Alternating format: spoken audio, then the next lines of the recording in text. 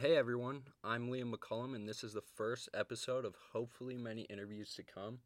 I don't really know what I want to do with this, maybe create a podcast or something like that, but I'm mainly doing these interviews for my own entertainment as of now. Got to do a couple of things like this in high school, and I'm still kind of doing that with the newspaper here at the university, so I really enjoy it.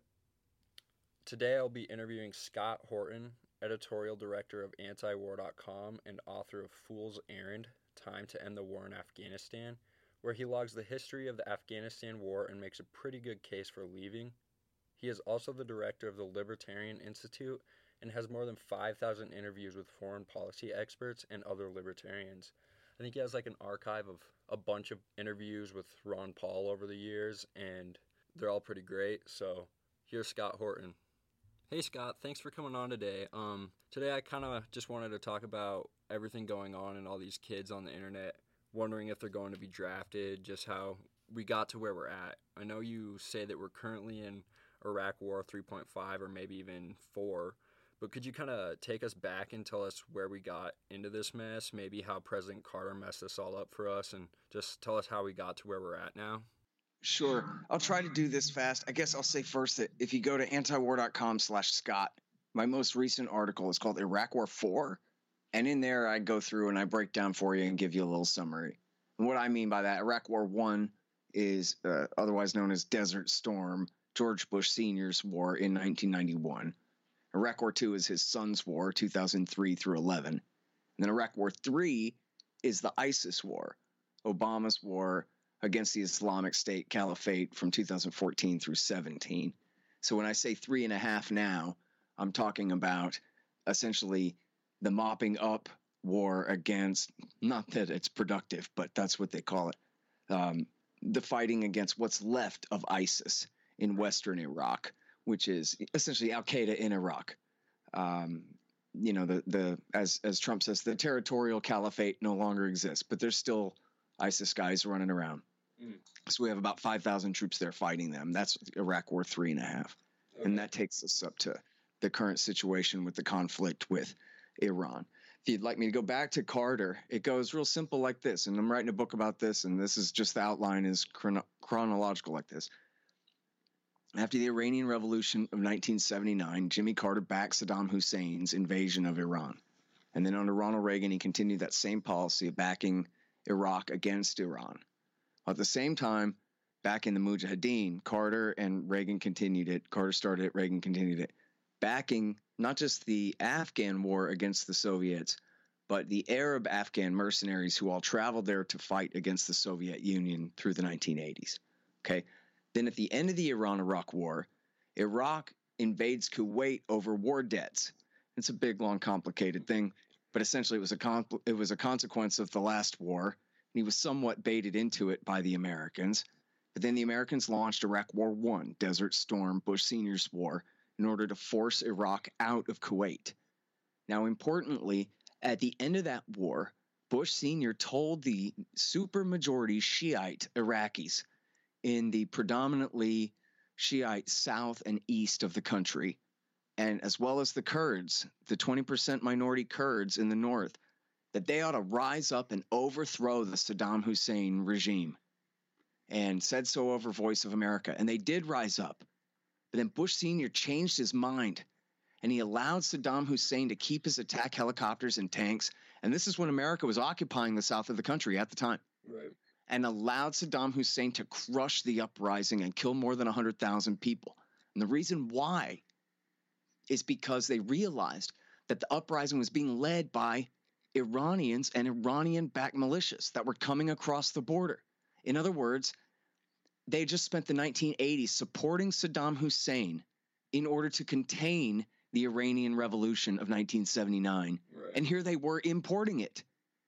And so they went, no, let's stop. And they choked and they called it off. But see, then that became the excuse to stay in Saudi Arabia at the bases that they had established to fight the war, all through the rest of the 1990s, because you see, we have to protect the Shiite majority from Saddam Hussein's tyranny. And so we have to have these no-fly zones, and we have to have these sanctions, this blockade, total blockade, economic war against Iraq has to continue through the whole 1990s. Now, this is what really turns Jimmy Carter and then Ronald Reagan's former mercenaries who fought in the Afghan war in the 80s against the United States. Right. Was that we had our combat forces occupying Saudi Arabia and killing Iraqis from those bases in Saudi Arabia. And this isn't just their land, their country, the way we would feel about it, but it's holy land, Mecca and Medina, birthplace of Muhammad and all of this. Mm-hmm. So you think how much you would resent them occupying San Antonio near our Alamo. Well, they're just like that, only multiplied by exponents. Right. But same sort of sentiment, right? So this is what drove them to attack us. It doesn't make them good guys by any measure. Just because we're the empire doesn't mean they're Han Solo. It does because they do target civilians. They're butchers and war criminals. Mm-hmm. But it does mean that America is the superpower. America is the dominant force in the Middle East. And that's what they're fighting about. That's why they attacked us. So then what does Bush do? Leave aside Afghanistan for the moment. That's what Bush did. And went on to Iraq. And what did he do when he started Iraq War II? W. Bush in 2003, what did he do? He picked up right where his father left off. And he put those exact same Shiites that Bush Sr. panicked and decided not to put in power, and he put them in power. Right. Not only did he get rid of Saddam Hussein for them, but he stayed and fought an 8-year civil war for them. And with the help of the U.S. Army and Marine Corps, the Shiite forces, backed by Iran, including led by the parties most loyal to Iran, were the ones that America was most loyal to. They never returned the favor. But out of all the factions, the two most closely tied to the Iranian regime among the Iraqi Shiites were Dawa and Skiri. Skiri is an acronym that's the Supreme Council for Islamic Revolution in Iraq. It's now called the Iraqi Supreme Islamic Council. They are the political faction that owns the Badr Brigade, which is their armed militia. Mm-hmm. These were the guys who were coming across the border in 1991 that Bush Sr. panicked about. These are the guys that Bush Jr. put on the throne. These are the guys that when Bush Jr. created a democracy, he created a government that was absolutely dominated, not by the people of the supermajority Shiites, but by their political rulers and in these particular factions. Now, this is a big problem, you see, because the Americans didn't fight this war so that they could empower the Iranian Ayatollah. It's just that they're as stupid as they are criminal. And so their big, bank heist went badly. What ended up happening was they empowered their strategic rival. Now, we got to be frank about this. Iran is not really the enemy of the United States. They've never really done anything to us. What they are is they're an obstacle to our government's attempt to dominate their region. They were our loyal sock puppet state for 25 years until they had this revolution in 79 and declared independence from us. And that is not allowed. That was the crime of Cuba. It wasn't being communist. It was being independent and refusing to kowtow. And so they must be made an example of, and that's the deal. Now, the problem with America's government is that everything they do is simply close enough for government work.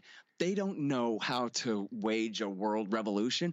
They don't know how to remake the Middle East in a way that is more amenable to Middle Eastern interests.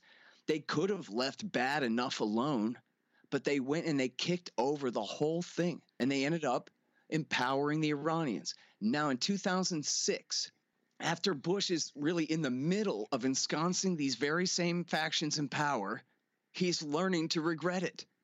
And he's being told by his people that really we're fighting this war for Iran right now. And all of our Sunni kings in Saudi Arabia, all our allies are angry at us. The Israelis are angry, even though they, helped push us into this thing. Didn't work out the way they thought either.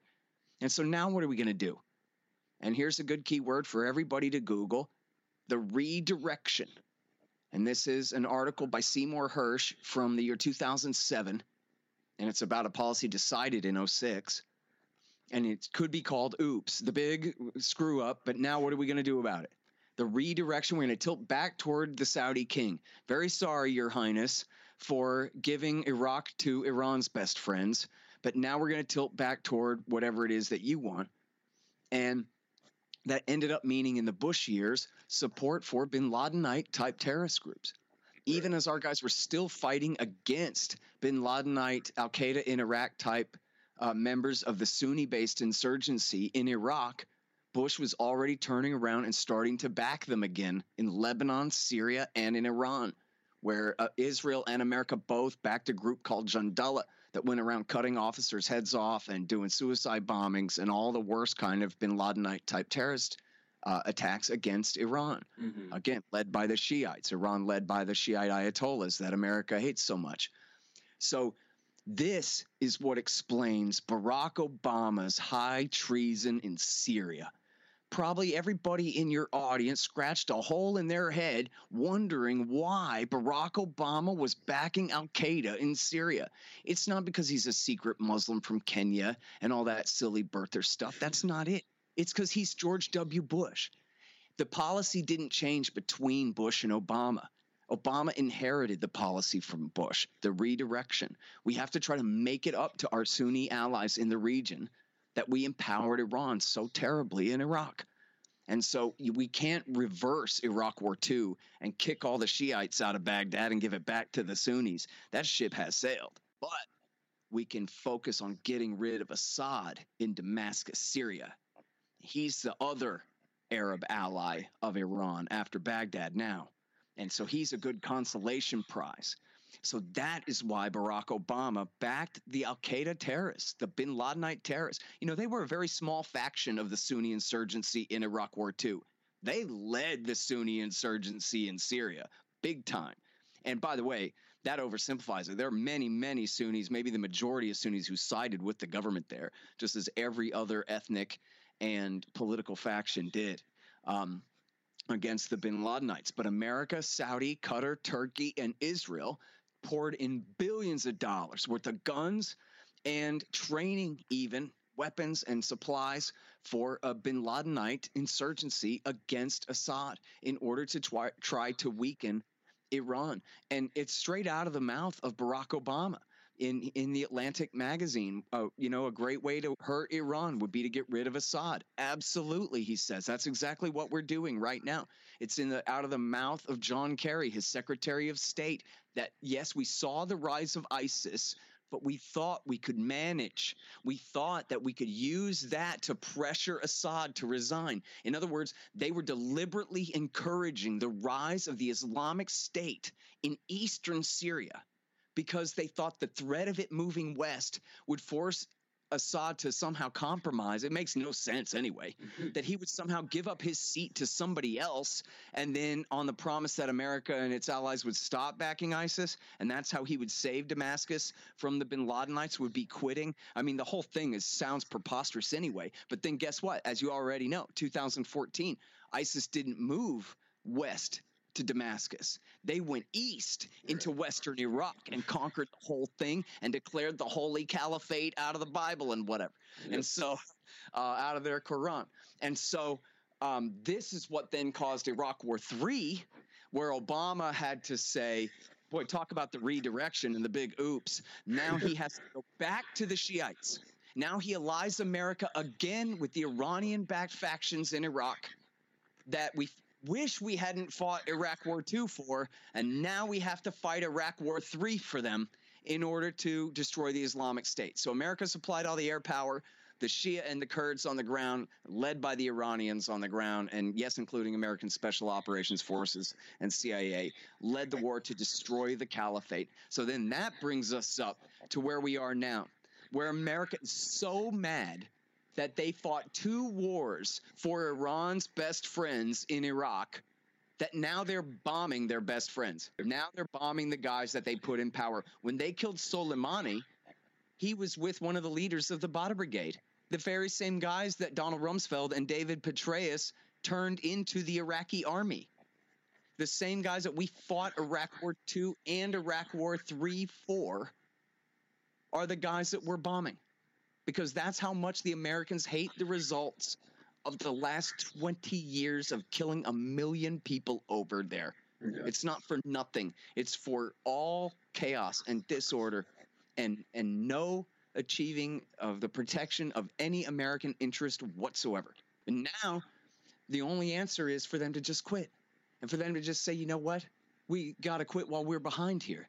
Everything that we do is counterproductive for the American people's national interest, which is keeping the bin Ladenites down, and even the American empire's interest, which is limiting the influence of the Iranians. Mm-hmm. On both counts, they've done nothing but ruin everything. And so the best thing now would be for all of us to insist that they just quit. Right. We don't have anything to really fight Iran about. They don't threaten us. They're not making nuclear weapons. They don't have the slightest ability to hurt Israel, even if they really meant it. Usually when they're talking the worst bad-mouthing about Israel is when they're secretly meeting behind the scenes. And cover it. I mean, there's no fear. There's no reason that anyone needs to consider Iran a threat to America other than to the egos of the American policymakers who have ruined everything for the last 17 years straight. And so, that's the big deal. People don't need, you asked in your first question originally there, if people need to fear that they're going to be drafted in a new war. Right. The reality is there's nothing to fight with Iran about. Mm-hmm. Okay, there's nothing that we have so much to, and this doesn't mean that war could not happen, but it means that there is no even slightly half reasonable reason to fight them. Right. Only completely ridiculous ones and ones that can't hold up at all. And so, and let me elaborate one more point on if America fights Iran, everybody knows that America could decimate Iran even without nukes. America has the air power to eventually at least, achieve and maintain air dominance over their country and bomb the hell out of it to kingdom come. Nobody questions that. And probably if it really came to a full-scale war, that's probably a lot what it would look like. And I think that the Iranians think that too. However, even though they don't have a navy that threatens us, they have like 2 battleships and a bunch of fiberglass speedboats.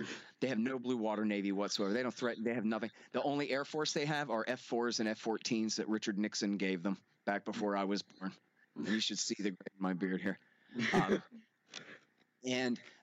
They have no land army that they could field anywhere, maybe a few miles into Iraq or Afghanistan, but they could not take over any country anywhere in the region or anything like that. They have no, force projection capability whatsoever. Mm. But they do have missiles, thousands of missiles, mid-range ballistic missiles, ground-to-ground missiles that put all of our guys in Afghanistan, Kuwait, UAE, Bahrain, and Qatar. We have the 5th Fleet is based in Bahrain. We have a huge air base in Qatar, air bases all over Saudi Arabia, and even Oman and UAE. And plus all of those economic targets, $1 jillion worth of economic targets, all up and down the West Bank of the Persian Gulf there.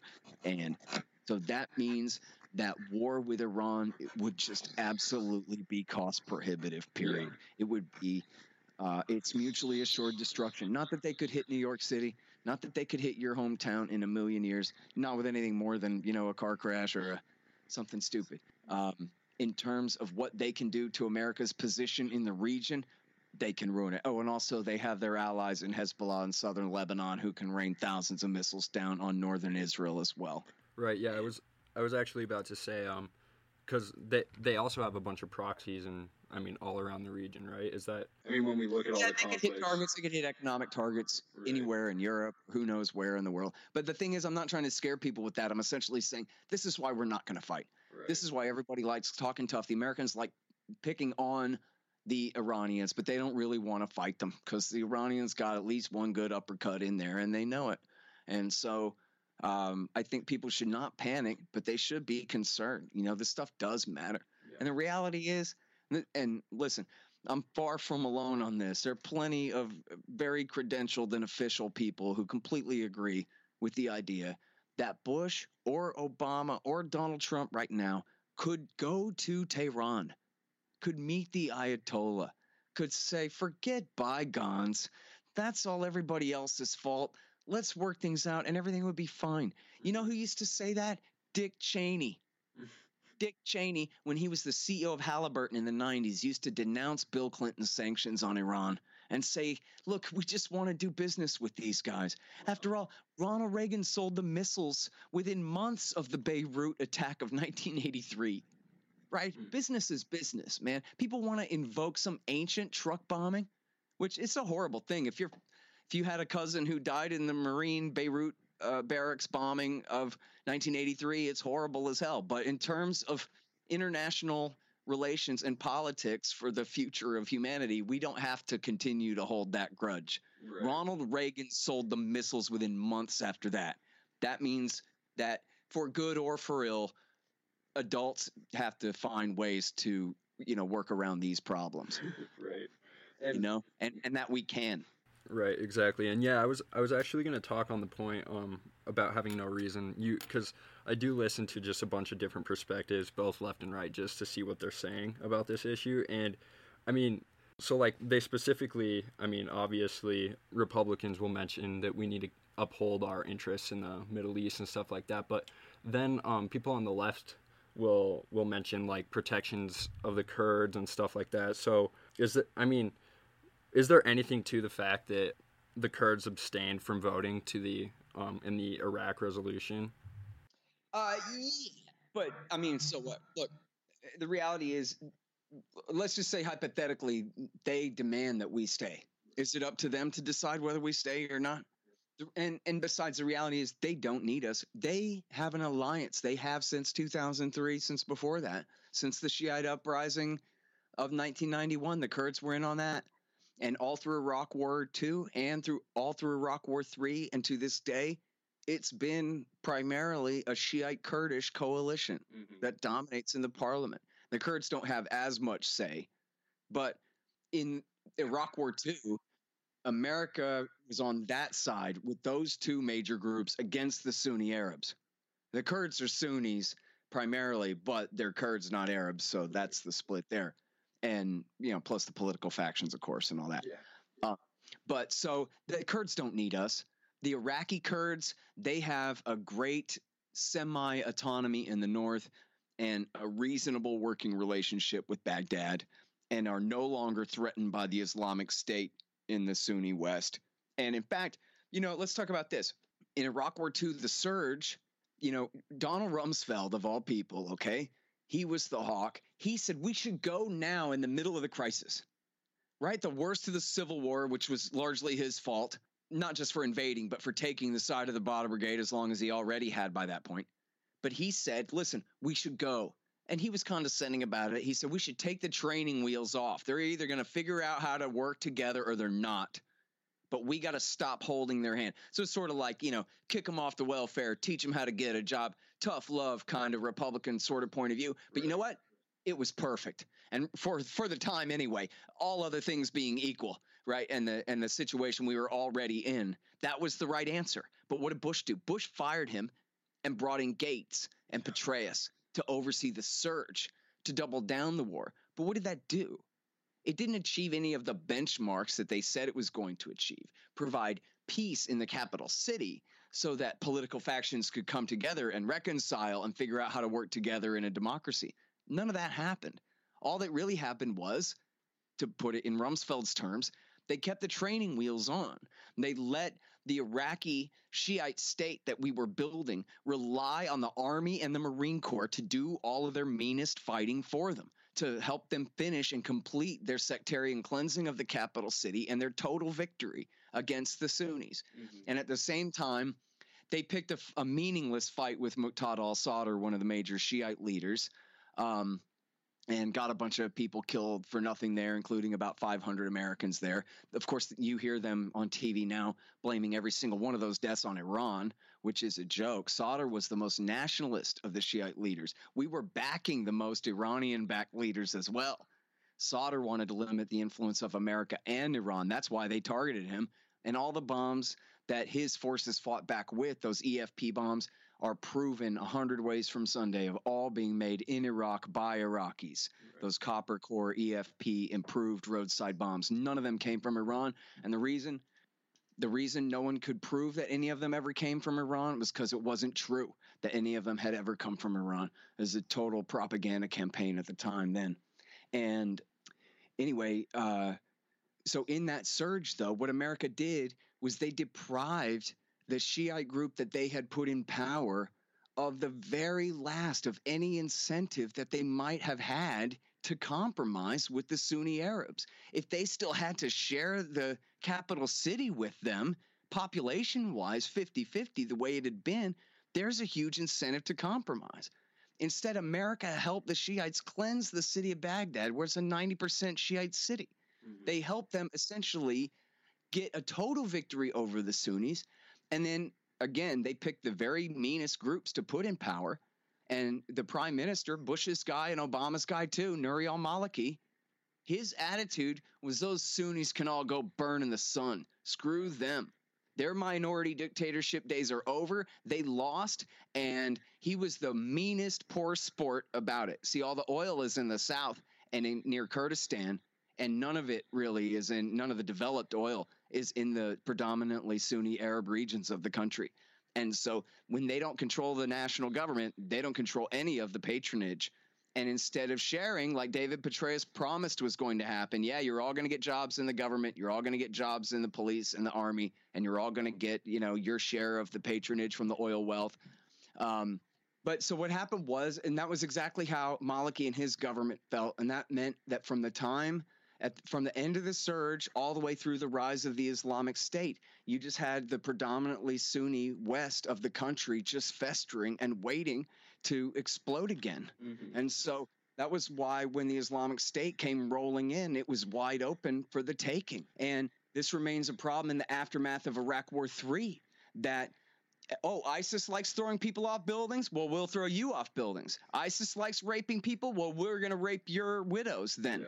And this kind of thing. And it's just full retribution, eye for an eye stuff. And there's not too much reporting on this, but there's been a few reports about, for example, these massive refugee camps full of widows of accused ISIS members and their rape babies from the Iraqi security forces, the Shiite-dominated forces coming and having their way every night. I mean, it is really bad, and it's just setting the stage for future crisis there. Yeah. Certainly, again, obviously, everything I just said, all this crisis caused by U.S. intervention under Bush and under Obama in every way, and certainly nothing that America can do anything to fix. Right. Yeah, and you mentioned the Islamic State right there, and a point you made earlier is kind of, you were talking about how the reason why they attacked us, I think you were referencing 9/11, and then our backing of ISIS and Al-Qaeda forces in certain areas and how it always turns back on us. I think it's a little weird, or a lot of people don't really understand when we say that the United States often backs its enemies. Can you kind of expand on that? I mean, a lot of people don't know that we've actually done a lot of things that back the people who actually attacked us on 9/11, or backing ISIS fighters before we turned on them. Well, yeah, I mean, if you want to go back again, to the rise of Al-Qaeda, and this was, I'm going to turn your speakers down there. I'm getting a little feedback here. Essentially, in the 1980s, when Jimmy Carter and Ronald Reagan had started backing the Mujahideen, the Afghan Mujahideen, against the Soviet Union, that was a deliberate attempt to bait them into invading. And they did invade, although it's not a direct connection really between the bait and them coming. They were sort of coming anyway, I think. But anyway, the point was that America was trying to lure them into the Afghan trap. And then they didn't just support the Afghan Mujahideen, but they also worked with the Saudis and the Pakistanis to support what was called the Arab Afghan Army, which meant essentially holy warrior types from all across the Middle East and even Central Asia and Indonesia and the Philippines and other places, who all came to fight against the Soviets. And that was where bin Laden was wounded 3 times in battle. And not only that, had contributed millions of dollars to the effort, brought bulldozers and things to build bases and what have you, that kind of thing. And there was a guy named Abdullah Azzam, and there's a brand new book about him that I actually have but haven't gotten into yet. And he was the leader of the Arab Afghan Army for the most part. And it was his group that bin Laden inherited at the end of that war. And then the reason really that they turned against the United States was they decided essentially this Azzam group merged with Egyptian Islamic Jihad, which was led by Ayman al-Zawahiri. And they were like a very right-wing radical break-off group of the Muslim Brotherhood who are, more interested in participating in democracy and are sort of They're Islamists, but they're conservatives rather than radicals, if you take my meaning there. Mm-hmm. And so Zawahiri went and joined Egyptian Islamic Jihad with bin Laden's group. And the idea was to target the far enemy, the United States. Instead of attempting to kill King Fahd in Saudi Arabia and overthrow the kingdom there, or trying to assassinate Hosni Mubarak. After all, they had assassinated Anwar Sadat in Egypt, and they just got Mubarak. It didn't work. Why didn't it work? Because the Americans were there. The Americans decide who's the pharaoh of Egypt. America is the 8 trillion ton gorilla in every bit of this discussion. And so as long as that's true, they said, local revolution is hopeless. And are we ever supposed to create a divine caliphate with a bunch of secular dictators and others, whatever dictators, backed by the United States in our way? So they decided to target the United States. Also, this made sense since it was such a multinational group that instead of focusing on Egypt or Saudi or Jordan or one or the other, that favored the interests of jihadists from those countries and what they wanted to do, let's all compromise by targeting the USA instead. And that was a way that everybody could feel like they were not being, the other guy wasn't being favored, and they were all kind of splitting the difference, right? Bureaucratic politics inside Al-Qaeda, really important. And so, but then the idea was, and this is to me the key to the whole thing, right, is they weren't trying to scare us away by knocking down the towers. They were trying to make us mad. They were trying to give us give our government a crisis to exploit, an excuse to go wild. And at the time, it seemed they're crazy. They thought they would fight the American empire by staging an attack like that. I mean, that's only going to kick them in the pants. That's only going to put them in high gear. Right. But see, that's the genius of it. That was the point. Just like America backed the Mujahideen in order to bait the Soviets into invading Afghanistan, this is exactly what they were doing to us, trying to get us to replicate the war we had helped them fight against the Russians, but with us in the place of the Russians. And so what America do? Exactly that. And the point being, because Afghanistan is the size of Texas and landlocked behind a mountain range and with mountains and deserts and completely inhospitable terrain and a tribal population armed to the teeth and all this, it means that no matter how many of them we kill, we can't win ever. Right. And the idea was to break America's empire's back on the rocks of Afghanistan, just the way that we had helped them do to the Russians. Yep. Now, what's our government done? Oblige them 100%. This is what you want us to do to ourselves. This is what we'll do to ourselves. Of course, at the people of Afghanistan's expense as well.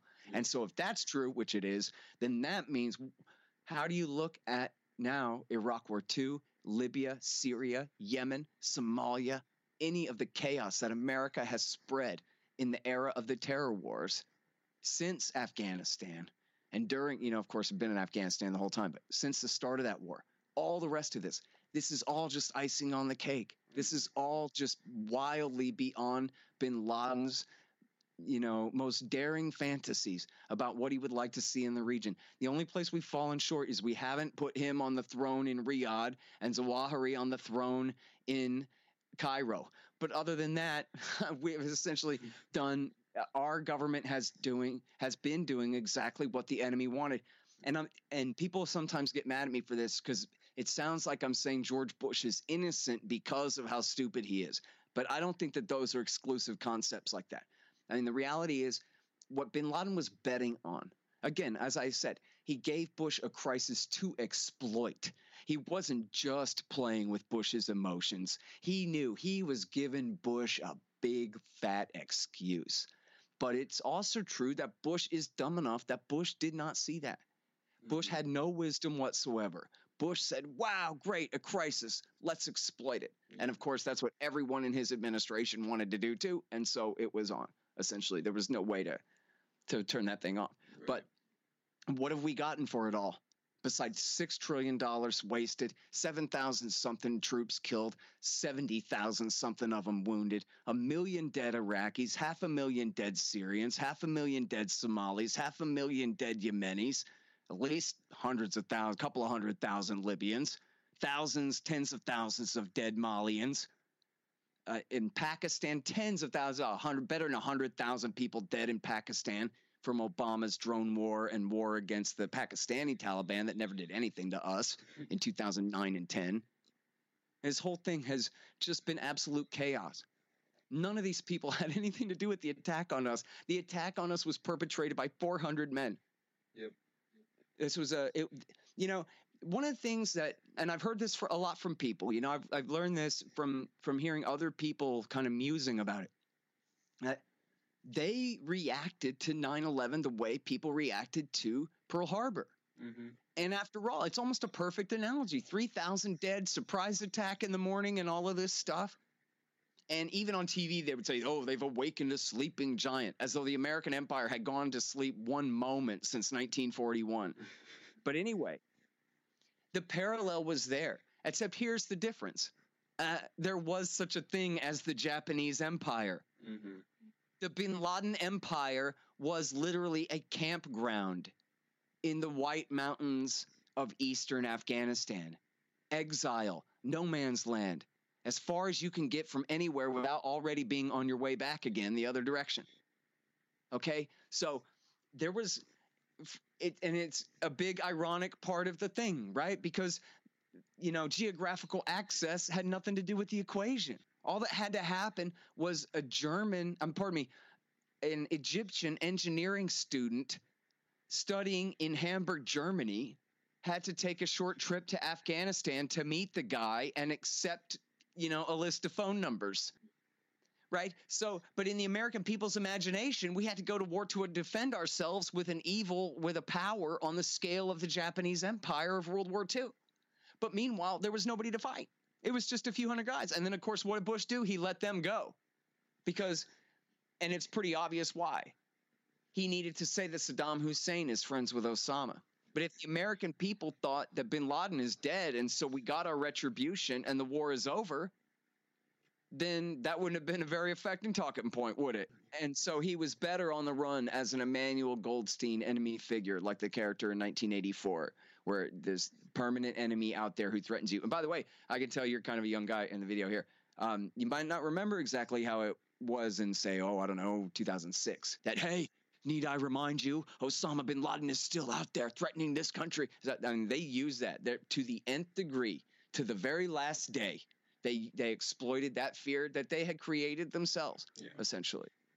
And, I think, not to pick a fight with 9/11 truthers, because Lord knows there ain't much mileage in it, but I think the reason a lot of people became 9/11 truthers was because the government's explanation of what happened was so crazy. Yep. That first of all, they wanted to conflate Al-Qaeda with the Taliban. Well, the Taliban are kind of the most hillbilly of hillbillies in the world, right? These guys are from the mountains of Afghanistan. And so you look at the footage of where they live in these houses with no roofs and stuff, and you're going, oh, yeah, sure, we got attacked by these masterminds from the town of Bedrock out there in no man's land. I mean, it's crazy. It makes no sense. But meanwhile, that's not who did it, right? Bin Laden and his lead hijacker, Atta, are both engineering, had engineering PhDs. Right. Bin Laden's the son of a billionaire. Ayman al-Zawahiri was a surgeon from Cairo. These are highly educated, worldly gentlemen. They're not cavemen.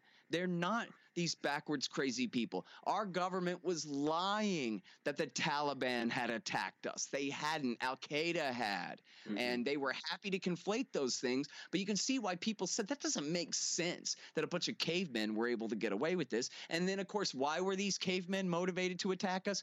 Oh, just because their backwards caveman religion says that they have to bring down North America. Right. Well, that's just stupid. It doesn't make any sense, does it? And so people look for other explanations. And the real explanation is these guys are Jimmy Carter and Ronald Reagan's former mercenaries, that George Bush and Bill Clinton turned against us, that George Bush Jr. failed to protect us from, and then exploited the violence of to quadruple the crisis, which Obama then almost unbelievably made 10 times worse than Bush made it by literally taking these guys' side, deliberately taking their side in Libya and in Syria and creating the Islamic State and this whole crisis. And not to let Trump off the hook, because while he hasn't taken the side of actually, that's not true. Well, I'll finish the sentence. He hasn't taken the side of the al-Qaeda terrorists in Syria. He has taken their side in Yemen. Yeah. And he continued the war against them every other place. And that's broadly defined, too. That's when you throw in, anyone who claims jihad in Libya or in Somalia, that kind of thing. But in Yemen, and he inherited the war from Obama. Obama started it 5 years ago. But Donald Trump has continued it for 3 years. He has continued a war that is for the Saudi UAE al-Qaeda alliance against their enemies, the Houthis, because the Houthis are friends with Iran. Yep. And by the way, Iran's influence with the Houthis has only grown and grown the whole time. Not that they were ever the Iranians' cat's paws, like in the fake excuse for the war, but it's becoming more and more true now as a self-fulfilling prophecy. And by the way, when I say al-Qaeda in Yemen, that's not BS. That's not when they say al-Shabaab is al-Qaeda in Somalia. Come on, man. Stop stretching definitions of things in order to try to make this seem justified. But when you talk about al-Qaeda in the Arabian Peninsula, they blew up the coal in the year 2000 and killed 17 sailors and almost sank our battleship. They tried to blow up a plane over Detroit on Christmas Day 2009 with the underpants bomb. They tried again to set off a package bomb in printer cartridges over Europe. They also did the Charlie Hebdo attack in France, and one of the other attacks in France, I think at the concert, was tied directly to al-Qaeda in the Arabian Peninsula. One of the main hijackers, one of the pilot hijackers' father-in-law, ran the switchboard house there in Aden, where they did their communication back and forth with the guys in Afghanistan. And that's real al-Qaeda, and America is on their side right now. Yep. And Trump hasn't scaled back a single one of these wars, and that would be the one most, requiring immediate cessation. But he talks a good game sometimes about ending the occupations in Afghanistan and Syria. He ignores the rest, but he never follows through on either of those. Right. Is there anything going on or any update in other parts of the Middle East right now? Like, we haven't heard much, or at least I haven't heard much since we claim to have left Syria. I know that we actually didn't. But how are the Kurds in Syria now? Because I know that was a big concern. Like, if we leave Syria, the Kurds will be left and they'll be obliterated by Turkey. So is there any update on that? Yeah, if obliterated means low hundreds killed, all that stuff was very hyperbolic. The reality was, again, Obama created that crisis for the Kurds in the first place, that then he did come to help them, protect them from ISIS after ISIS had killed a lot of them.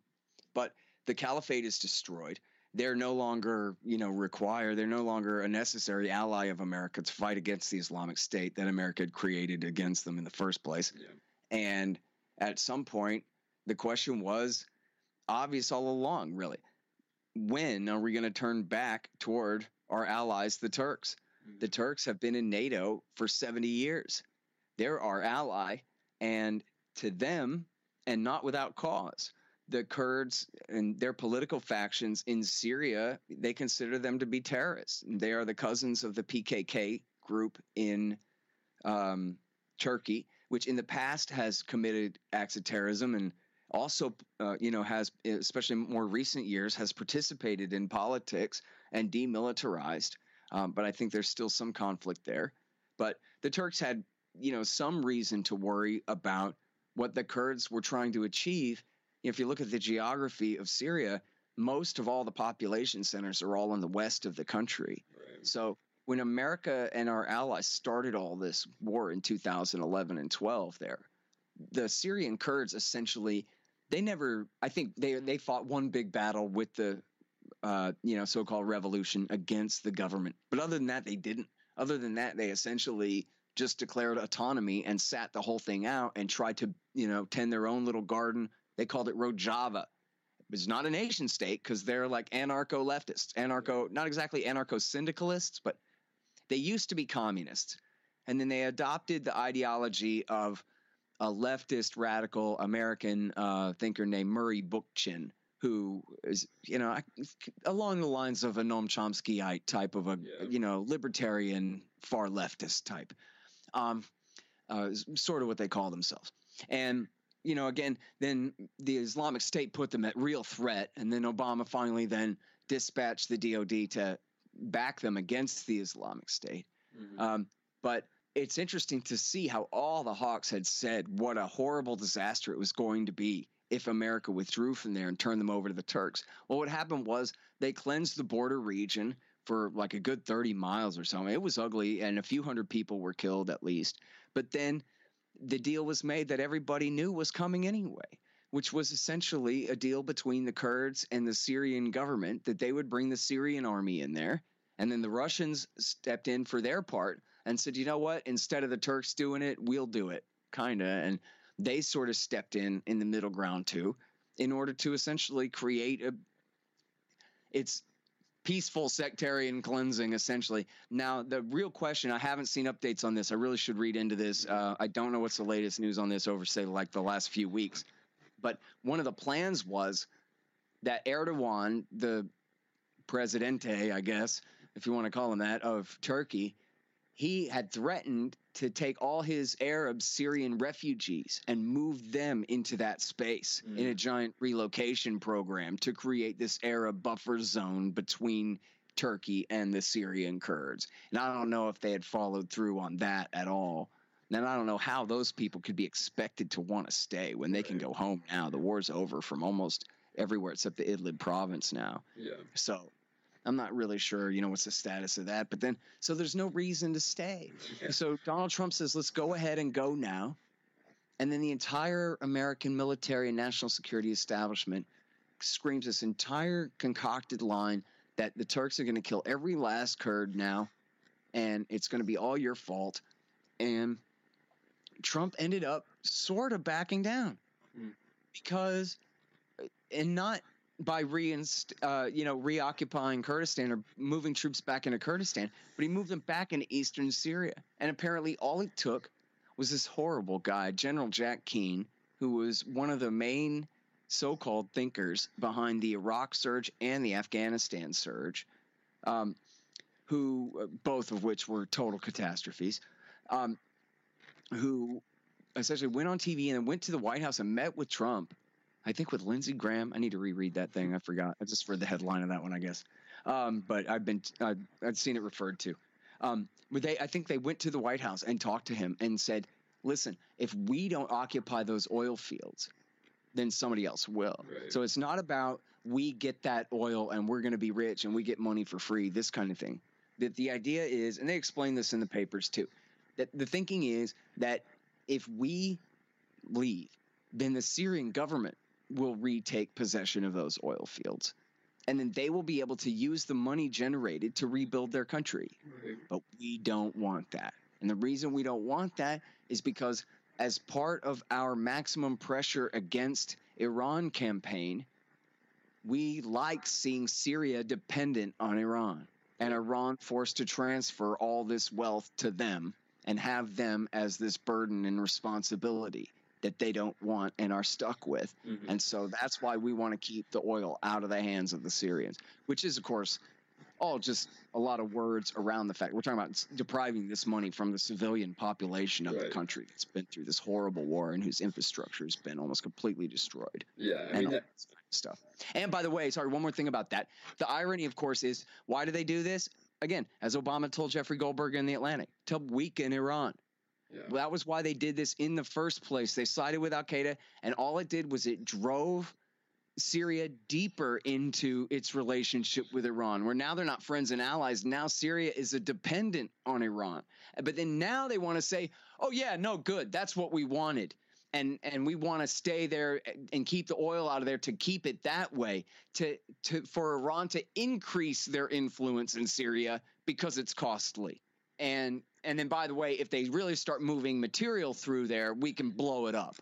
And so that's their excuse to stay in eastern Syria after all of this. Yeah, and then I was just going to make a point just regarding, like, the civilians are affected by all of this. Like, especially a lot of people on the right. I listen to a lot of the likes of, like, Ben Shapiro just to see what their perspective is on foreign policy. And, I mean, the claims, like, about sanctions are almost, in a sense, like, they don't consider that people are affected by them at all. It's just like government hurting government, but they don't realize that it's taken out on the people of those governments. It's very strange. I don't really understand how. I mean, maybe I'm assuming they know that it hurts the civilians, and I don't know if they just don't care. But well, there's not too much coverage really of the effect of that on people a lot of times. So, I don't know about Shapiro. I don't know very much about him or paying attention, but by and large, I think it's right that most people don't really understand the real effect of this on people. But, it's famous, at least among anti-war people, that in the 1990s, his Secretary of State, Madeleine Albright, Bill Clinton's Secretary of State, Madeleine Albright, told 60 Minutes that even though reports were that 500,000 children had been deprived to death under the sanctions, and it was really more like 3, but still. But she was asked, hey, listen, that's more people than died at Hiroshima. Yeah. I mean, are you sure that the price is worth it? And Madeleine Albright said, well, we think the price is worth it. Yeah. And that didn't get a lot of attention here, but it got a lot of attention in the Middle East, that's the way that the Americans think. And I forget if that was the exact quote. I think that was the quote that bin Laden referred to, and then said, oh, yeah, well, how come that your blood is blood, but our blood is water? Right. That's not true. You're going to find out. You're going to see. And he talked about that in his declaration of war against the United States in 1996 and in 98. He talked about the economic war against Iraq, which was fought in the name of making the Iraqi people so desperate that they would all rise up and overthrow Saddam Hussein, even though we encouraged them to do it when they did have a chance and then stabbed him in the back and let him kill them all. Yeah. Now, it was an absolute absurdity. It was a mathematical impossibility, and they knew it, that the people of Iraq could ever overthrow the Hussein regime under those current circumstances. And yet the policy remained. Bush Sr. said before he ever left power, the Bill Clinton government just continued it all the way through. We will never lift these sanctions until Saddam Hussein was gone. And then in practice, that meant until after we invade and overthrow him ourselves. Yeah. And then look at our economic war against Cuba, our economic war against North Korea, both of which have failed to bring regime change in more than 70 years. Yep. Oh, well, more than 60 years. I don't know. I can't count. But was it? Yeah, it was 59 in Cuba. So what? That's 1960. So that's 40 and then 20. So that's 60 years. And then look again. Our policy in Yemen includes an absolute and total economic war, along with an air campaign. Yeah, and along with backing al-Qaeda mercenaries on the ground. Right. And that doesn't force the people of Yemen to overthrow their government for us. If anything, it just And then look at what's going on in Iran right now, where people are suffering and dying. Their economy's destroyed. Price inflation, of course, as all good libertarians understand how disruptive price inflation is for causing bubbles and destroying savings and making it so difficult for people to calculate profits and losses over time. And all of these kinds of things. It completely ruins their economy. And then you have this too. And just actually right before we started talking, I was wrapping up an interview with the great Ryan McMacken from the Mises Institute, who was talking. We were talking all about how the people of Iran right now are facing massive shortages of food and especially medicine. And you're talking about, diabetes medicine, chemotherapy for children and old people and whoever you might love dying of cancer, civilians, innocent civilians. And the thing is, America doesn't put sanctions on medicine. It's just that we control the SWIFT global, monetary exchange system. Right. And our Treasury and our Federal Reserve have, economic dominance essentially over every other government and every corporation on the planet. Right. And if you don't tangle with the U.S. Treasury, you just don't trade with Iran. You just don't deal. And that includes the world's biggest shipping companies, who you would think have the lawyers who could figure out how we can do this, and we'll take goods from somewhere and we'll bring them to Iran for money. Nope. They just say, forget it. Let's just sail to Australia instead. Right. And it just doesn't happen. It doesn't get there. Yeah. And innocent people are dying. And if you listen to the American government, they explain perfectly. Their strategy is not war. Their strategy is not a CIA coup d'etat. Their strategy is regime collapse, which means economic strangulation of the population until they rise up and overthrow their own government. And the model, the imagination that they're applying is the fall of the Soviet Union. That essentially the thing is just going to evaporate and go away. Even though that wasn't the result of American sanctions. That was them acting like we're acting now. Imperial overextension is what that was, right? And the idea that, and again, look at the models. North Korea, we're on our third Kim in a row now. In Cuba, the Castros are gone, but their legacy lives on in the regime there. And in Yemen, we're 5 years into a genocidal war and not one iota closer to overthrowing the government that, took over the capital city 5 years ago. And it just doesn't work. It doesn't work. We keep doing it anyway. And I'll tell you a funny story. Andrew Coburn, the great journalist Andrew Coburn, wrote a story about at the end of World War I, the British bureaucracy had just finally perfected the mechanism of enforcing their blockade against the Germans. And then the war was over. And they said, you know what? Let's just keep the blockade, because what are we going to do? Close down this entire government agency we just built? And so they just kept it, and they starved millions of Germans straight into the arms of the Nazis. Seems to be the law of unintended consequences every single time. But just to finish up, I know you have to go soon. I was just wondering if what you see in the future. I know Khamenei is he's aging. We just killed the second most powerful person, or people are saying, at least in Iran. Does it seem as if we're wanting to get involved further?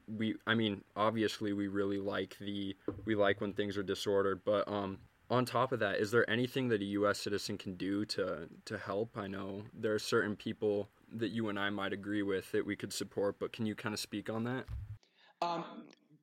As far as Iran goes, I think that the government there is pretty stable. And I think that the more that it's the Americans who are the ones going after them, the more they're able to exploit that fact, blame all their problems on us, which they have plenty of their own problems.